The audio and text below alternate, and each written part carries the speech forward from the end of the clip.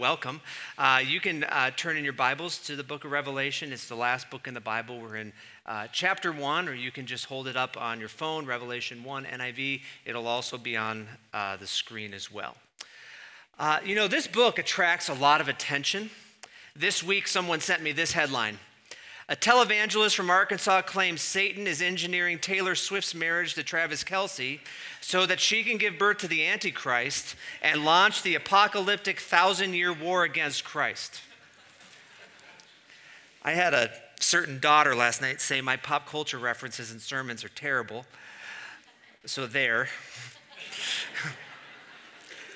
And you guys laugh, and I wish I could say that kind of thinking was fringe. It's not. It's normal. I have received many multicolored, multi-font letters over the years telling me about the end times. From whatever reason, for those letters, it always centers on a Democrat in the United States. And it just shows you, just as an aside, how far off you get. If your country is at the center of the book of Revelation, you're already reading it wrong. But Christians get caught up in all this type of stuff. Christians believe this type of stuff. This week, I was reminded of a group that is taking deposits to watch your dog in case you get raptured and the dog is left behind. That was a good pun. I had a ministry contact me this week to see if our church wanted to get ready for the return of Christ. Many people are confused reading the book of Revelation. You're laughing because you think it's funny, but you all know people who would get these emails and be like, this is exactly what's happening. And mocking them is not the way to change their mind. Just as an aside, in case you're wondering. Revelation is different from most books of the Bible, or all books of the Bible. This is not a parable. This is not a poem. This is not history. This is not a sonnet. This is not satire. This is apocalyptic literature. And that's what makes Revelation so different. And for the first century here, they would know exactly what this is. It wouldn't be some kind of strange writing. It would be a literature they're familiar with, and they would have had a much easier time understanding it than we would. The book of Revelation is a book given to us in symbolic form about Jesus Christ in order to bless us. That was last week. These symbols are the Word of God and the testimony of Jesus Christ. They invite us into the world God has made to open our eyes to this unseen world. And now we come to the first vision of Revelation in chapter 1, 9 through 20. Now you may remember last week that when I told you we don't need to look at the newspaper to understand Revelation. We need to go backwards and understand the Old Testament as we read Revelation. And this is certainly the case. There are somewhere between 200 and 1,000 allusions to the Old Testament in the book of Revelation, and these are really the first ones. And so let me just start with a question, and just think about this. Where in Scripture is Jesus described? Where is his appearance described? Think about it. You might go to Old Testament and think, okay, there's a prophecy, the Messiah isn't anything to look at. Now you're going through the Gospels and you're thinking, there's nothing. There's nothing in the Gospels about what Jesus looks like. And you come to Acts and you're like, well, there's a voice and there's a bright light, but there's no real appearance of him either. The only description we have of Jesus that is detailed is here in the entire Bible. This is it. So let me help you get your eyes off yourself this morning. Get your eyes onto Jesus. We always say we want to lift our eyes to Jesus, turn my eyes upon Jesus. Well, what are you looking at? It's going to be Revelation chapter 1. So first, John, the brother of Christ, verse 9 through 11. This is the third time in 9 verses John mentions his name. Do you think it's important? The author is probably the author of the Gospel of John, probably the letters of John, same author. This is most likely John, the one who raced to the tomb and beat Peter. Apocalyptic literature is usually written without the author mentioning his name. And so this author doesn't just mention his name, hey, this is from John. It's, I'm John, oh, and I'm John. It seems to mean that this has to be someone who is well known, which makes you think it has to be the Apostle John. I mean, how many Johns are floating out there that if he just says the name John here, everyone goes, oh, yeah, I know who that is. It's probably the Apostle John. And he tells them where he is and why he's there. Keep going, verse 9. He's on the island of Patmos because the word of God and the testimony of Jesus. Now, Patmos is an island off of Turkey near Ephesus. He's been exiled there. And this is another reason why to think this is the Apostle John. Why would they randomly exile some random guy named John? He has to be a leader. This has to be someone who everyone knows. And so, educated guess, this is the apostle. And he starts by saying, okay, I'm on the island because of the word of God and the testimony of Jesus. I, John, your brother. Verse 9. I don't want to let that word kind of just slide by as we read it. You know, sometimes you read the Bible, maybe I'm the only one. You read the Bible and you just kind of let words go by. I, John, your brother. You know, from the beginning, the Christians, when they came to faith, were given a new family. And I tend to make fun of Southern Baptists for a lot of reasons. One of them being they walk around calling everyone brother and sister because they don't know anyone's name. But the reality of them doing that is very sweet and very deep. There is something about being adopted into a family and all of a sudden getting all of these brothers and sisters. When conversion happens, you're given a family. You're adopted. You have this bond. It goes deep. You have this affection that is created that goes deep. That happens at the moment of conversion. You could be a brand new Christian and bang, you have this unity with people and this family that you're given that you didn't have 10 seconds prior.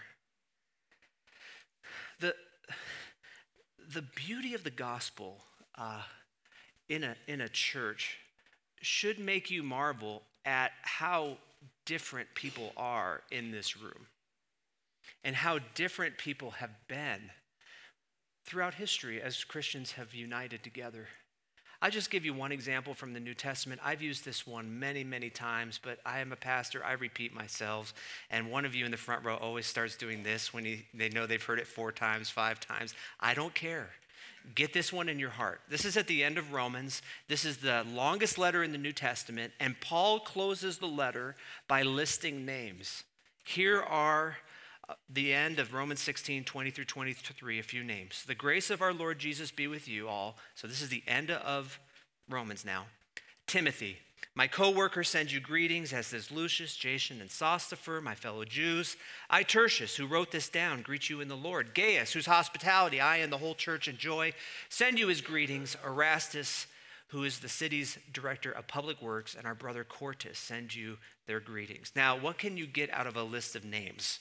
Well, Timothy is the co-worker. We see him in the book of Acts. Erastus is the public official of Corinth. And if you go to Corinth today, there is the old road into Corinth, and Erastus' name is inscribed on the actual road. And then there are 2 names to call out. Tertius, who wrote this letter, and Quartus. And here's where you just got to marvel at the beauty of this whole thing. In the Roman world, those who were born into slavery lacked personhood, and they were not considered humans by people in their culture. And so they were not even given names. They were just called by their birth order. Guess what Tertius' name is? 3rd. What is Quartus' name? 4th. So here's Timothy. Here's Erastus, a public official. And then here is Tertius, 3rd, the man who wrote the book of Romans. Think about that. No personhood, no value in the culture. He's the one writing down Romans, and then at the end of Romans, he goes, I, Tertius, also send you greetings. He's got a line in Scripture himself. And then he hands a letter to a woman named Phoebe, and Phoebe delivers it to the Romans. Paul says there is no slave or free, there is no Greek or Jew, there is no male or female, man or woman. There are only those who are in Christ. You should just sit back and marvel how different we are in this room. You know, it's easy to feel unity with people you barely know. Some of you have known each other a while. You guys are different. And to have a family that loves you is something that not everyone has. But in this room, immediate family relations because of Christ himself. And as an aside, if you ever find yourself sideways with somebody in a church, you tell yourself, they are my brother. They are my sister. Maybe that makes you want to fight more, but they are my brother. They are my sister. This is someone for whom Christ has died. Okay, that's enough on Romans. Back to Revelation chapter 9. He shares three things with them: suffering, the kingdom, and patience, endurance. So John is a member of the same family, and now he's saying, not only am I your brother, but I am sharing the same thing as you. So the word there, suffering, is affliction or distress. I don't think I need to tell you what that means. He's suffering. And then he says, and I'm experiencing the kingdom. Now that is not a normal combo, right? Like, I'm experiencing the victorious kingdom of God, and I'm experiencing suffering at the same time. Now, if you want to do a little Bible study for yourself, do it on the phrase kingdom of God or the kingdom, and you might find yourself confused. Here's Mark 1. This is Jesus' opening lines in the gospel. The time is fulfilled.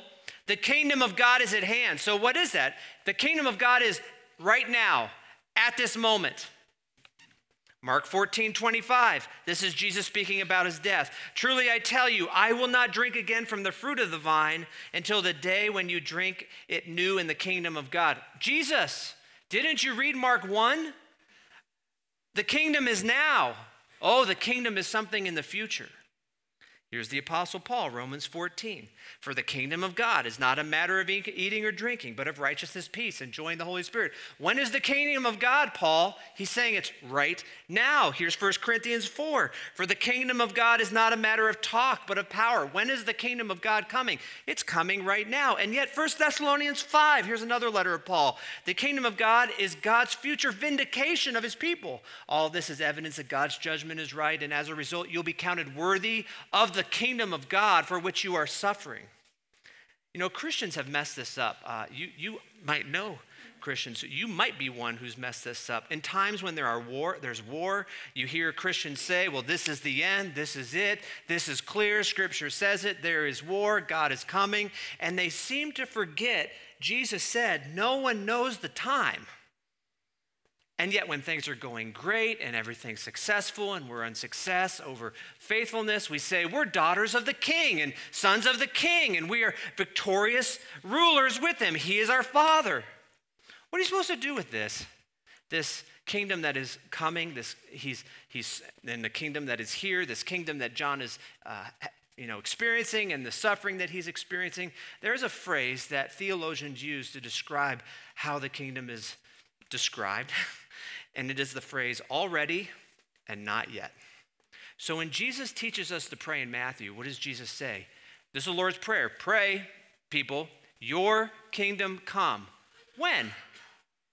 When does Jesus want that to happen? Well, when I pray it, I think, I want the kingdom to come right now in Bozeman. I want Jesus to reign over people's heart. I want the revival to happen. And at the same time, I want him to return right now and end this whole thing. When is the kingdom? It's already. It's not yet. His last thing he shares is endurance. This is one of the main themes of the New Testament. Things get hard, choices are made, you have to endure, you have to keep going. You know, the longer I'm a Christian, the more I understand this call to endure, because things get hard and you look around and like the people you started walking with Jesus with aren't around anymore. They quit on lap 2. They quit on lap 3.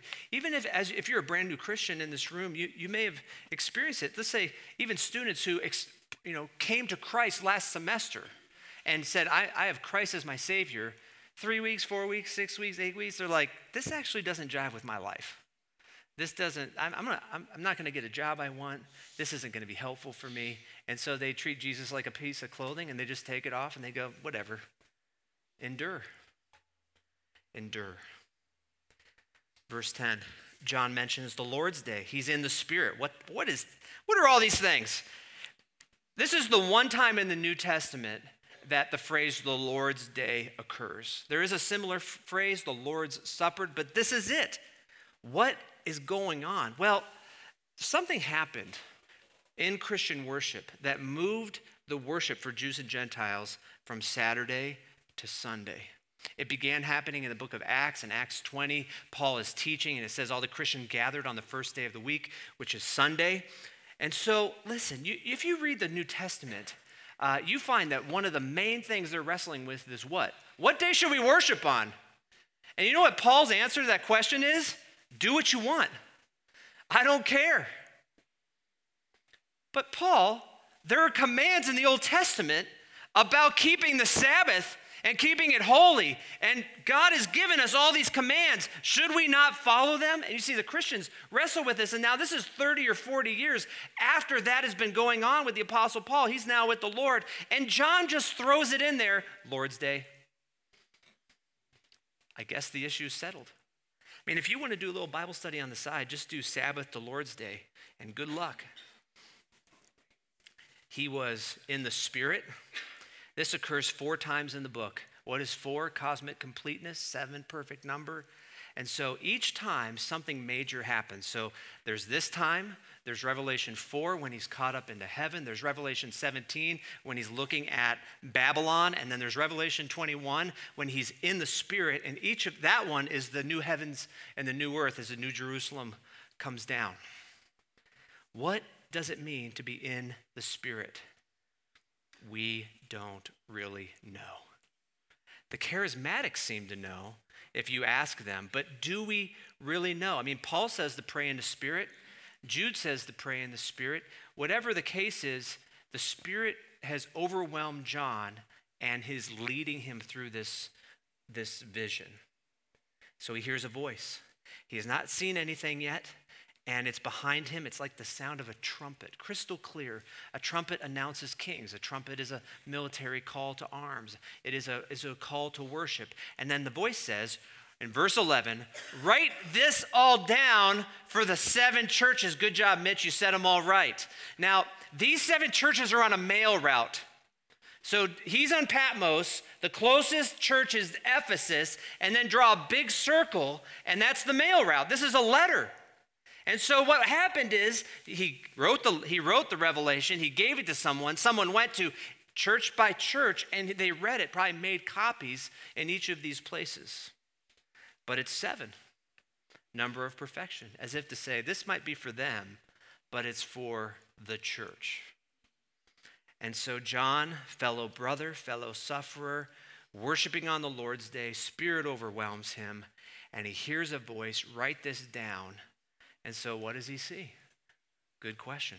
Point 2, he sees Jesus, this overwhelming Savior, verse 12 through 16. Check this out.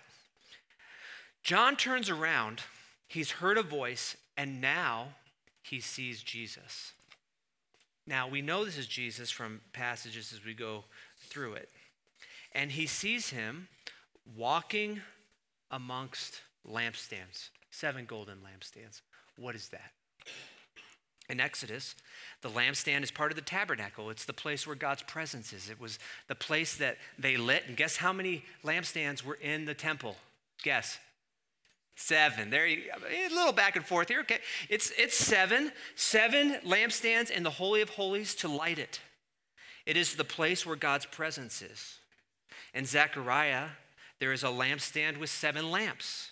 And the lampstand is the power of the Spirit. Here it is from Zechariah 4:2. I answered, I see a solid gold lampstand with a bowl at the top and 7 lamps on it and 7 channels to the lamps. Boy, that number 7 seems to be important, doesn't it? And there are 2 olive trees by it, one on the right of the bowl and the other on the left. And I asked the angel, what are these, my Lord? And he said, don't you know what these are? Well, I mean, what kind of question does an angel ask that? You don't know what these are? No, I don't, I replied. That's my translation. No, my Lord. So he said to me, this is the word of the Lord to Zerubbabel, not by might nor by power, but by the Spirit, says the Lord God Almighty. So the lampstand there is an expression and an extension of the entire temple and the presence of God, particularly the Spirit. So John pulls all this imagery. Think of how symbols enhance your view of God. Think about this. He pulls from Exodus and Zechariah, and the imagery is the church is now the lampstand, which is in the holy place. The lampstands are the place where the Holy Spirit has its power. The lampstands are the place that are in the Holy of Holies. The lampstand is the place where Christ shines bright. The lampstands are the extension of his presence. The lampstands are the church. You can't get that by just writing 3 bullet points. You need images and symbols. The lampstands is where Christ is. It's the holy place. Christ is not far away from here. Christ is not some distant dictator or ruler. He's not standing over us. The picture is he's walking amongst us right now. He's walking the rows. Maybe this way. Maybe you're too bunched in. He's walking the rows. He's here. As other places in Revelation will say, he knows. Redeemer is one of the lampstands. Think about this. Redeemer Church, Journey Church, Grace, Venture, there's others. Redeemer and all these churches in Bozeman are just one of the lampstands that sits in the holy place where God's presence is. I've never felt this more than when a woman I knew named Gwen Voss died. Gwen died 7 days before her wedding.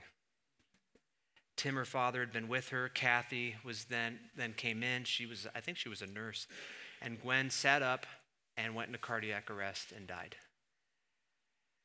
Her previous roommate, Kathy said, was not doing well, physically bitter, surly. 2 days before Gwen died, an older woman was brought in to replace this bitter person. And Kathy had actually written, Tim, I hope when I'm 90, I'm as beautiful as this woman. So her heart stops, Gwen's heart stops. Kathy and this 90-year-old woman are rushed out of the room. And the woman says, honey, come and sit up here with me. She takes Kathy's hand, and Kathy says, I just experienced an incredible amount of peace in this moment.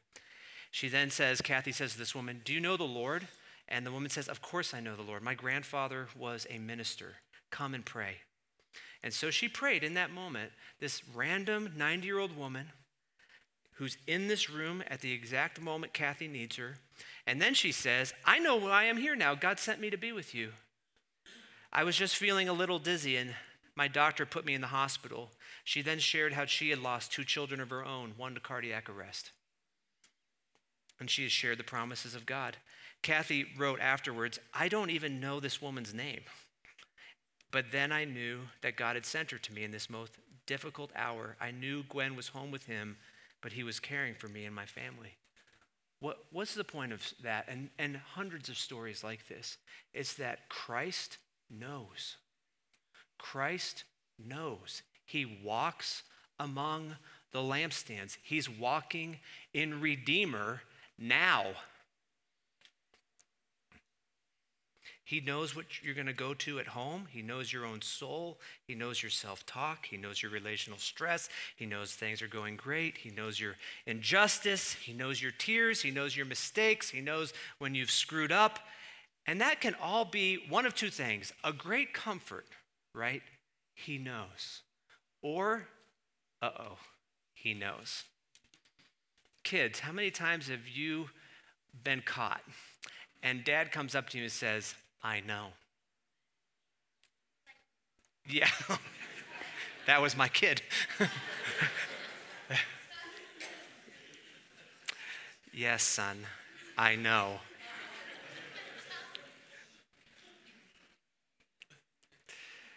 For some, it means judgment. And as you read the book of Revelation, you get both. Comfort, judgment.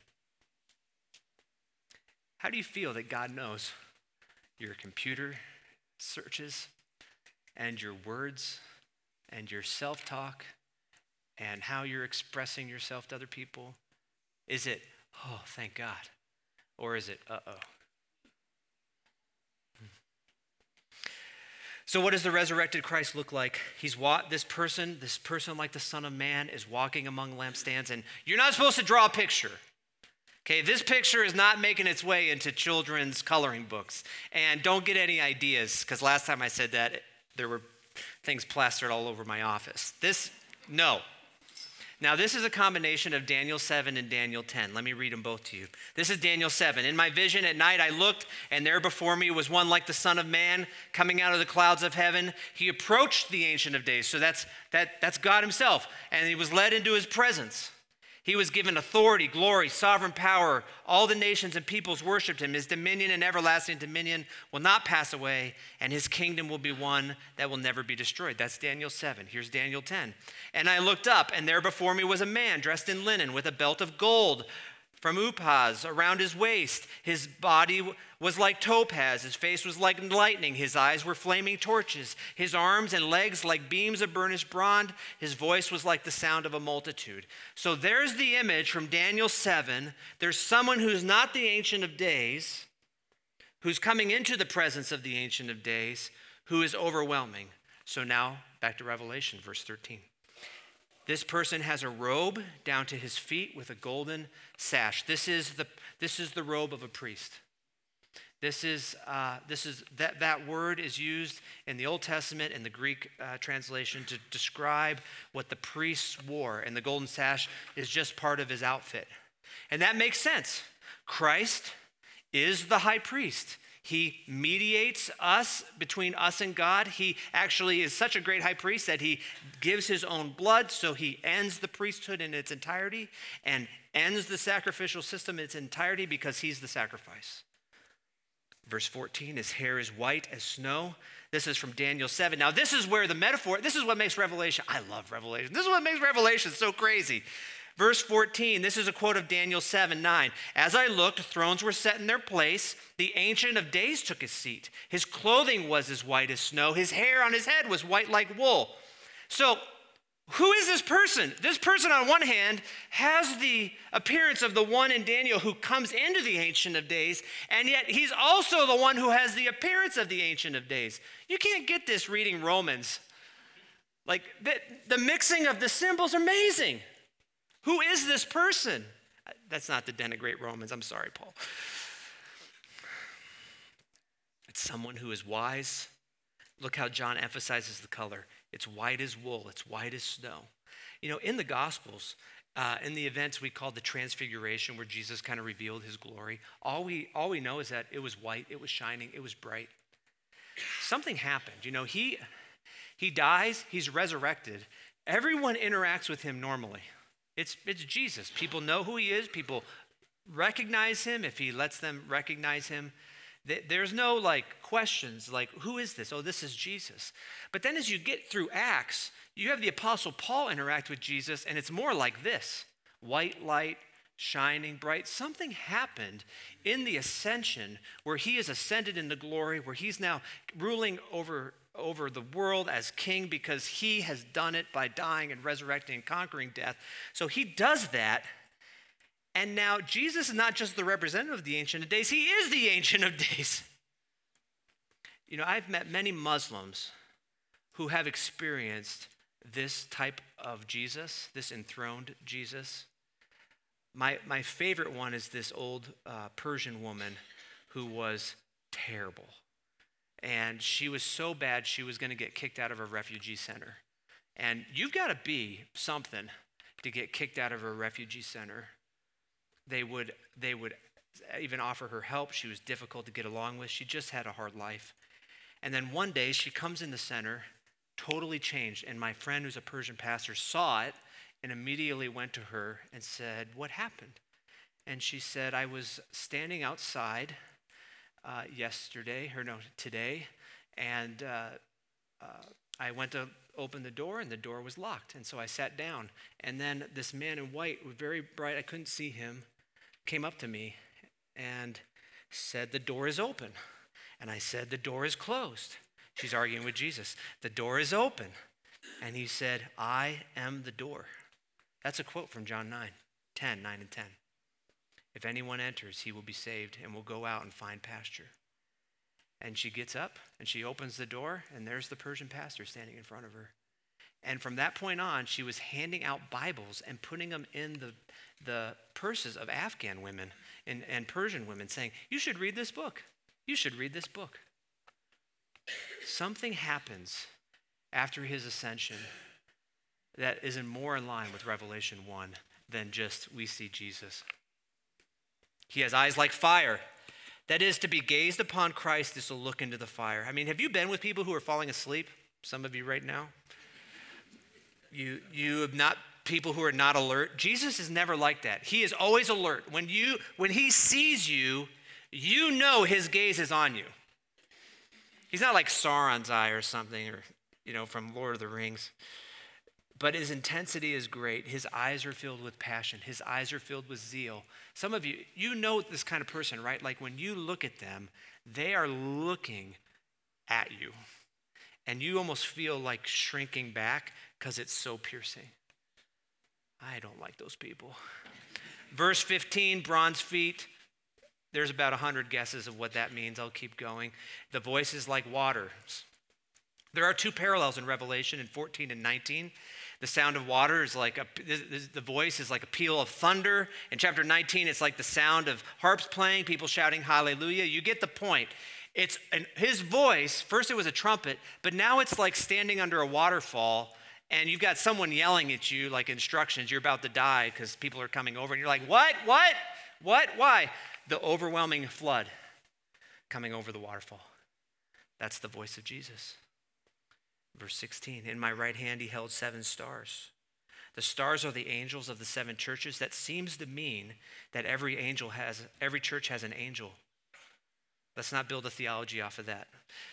And then out of his mouth comes a sword. Now, don't draw this, kids. This is from Isaiah 11. He will strike the earth with the rod of his mouth.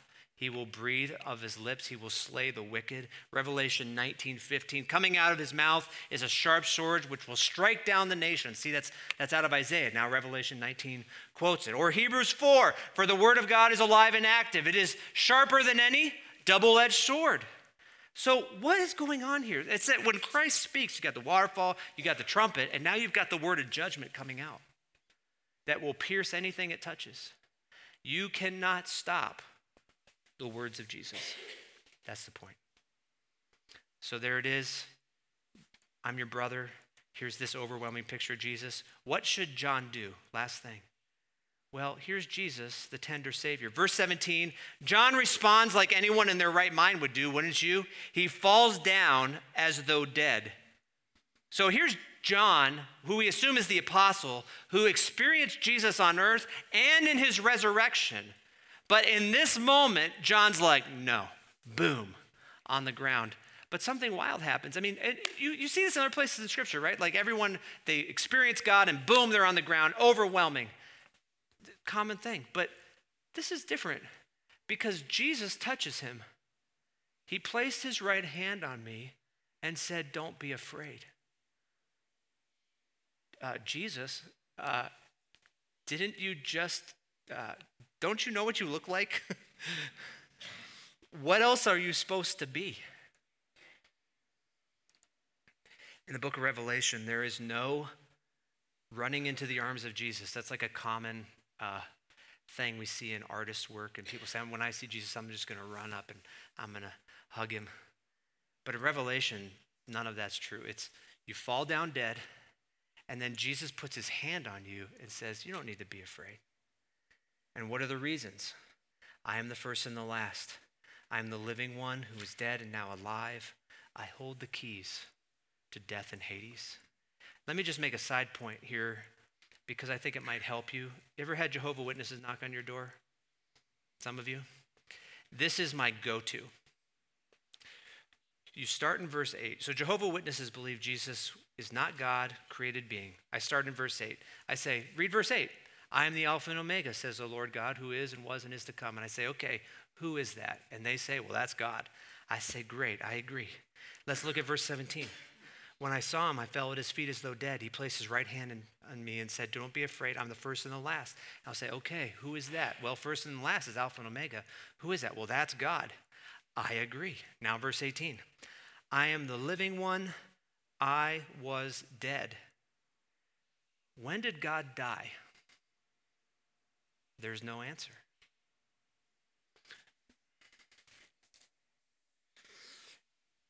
Jesus now tells John not to fear because he's alive, because he holds keys, because he can unlock the realm of the dead. Hades is just the realm of the dead. And Jesus is saying, I have the keys to that. I can open that door and I can close that door. And if you're a Christian, especially those who are being killed and facing death in the first century, knowing that he can open that door is kind of a big deal. He then commissions them, write therefore what you have seen, what is now, and what will take place.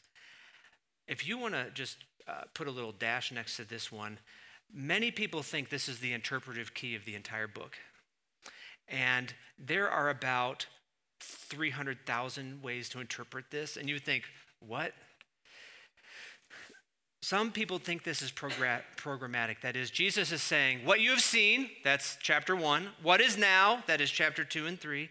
And then what will take place later is chapter 4 through 22. The only problem with that is that chapter 4 seems to be now. Chapter 12 describes something in the past that is happening now.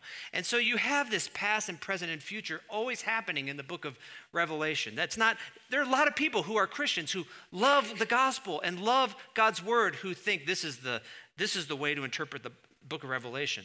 Chapter 19, verse 19 is everything, verse 1 through 18. Now is chapters 2 through 3, and then 4 through following.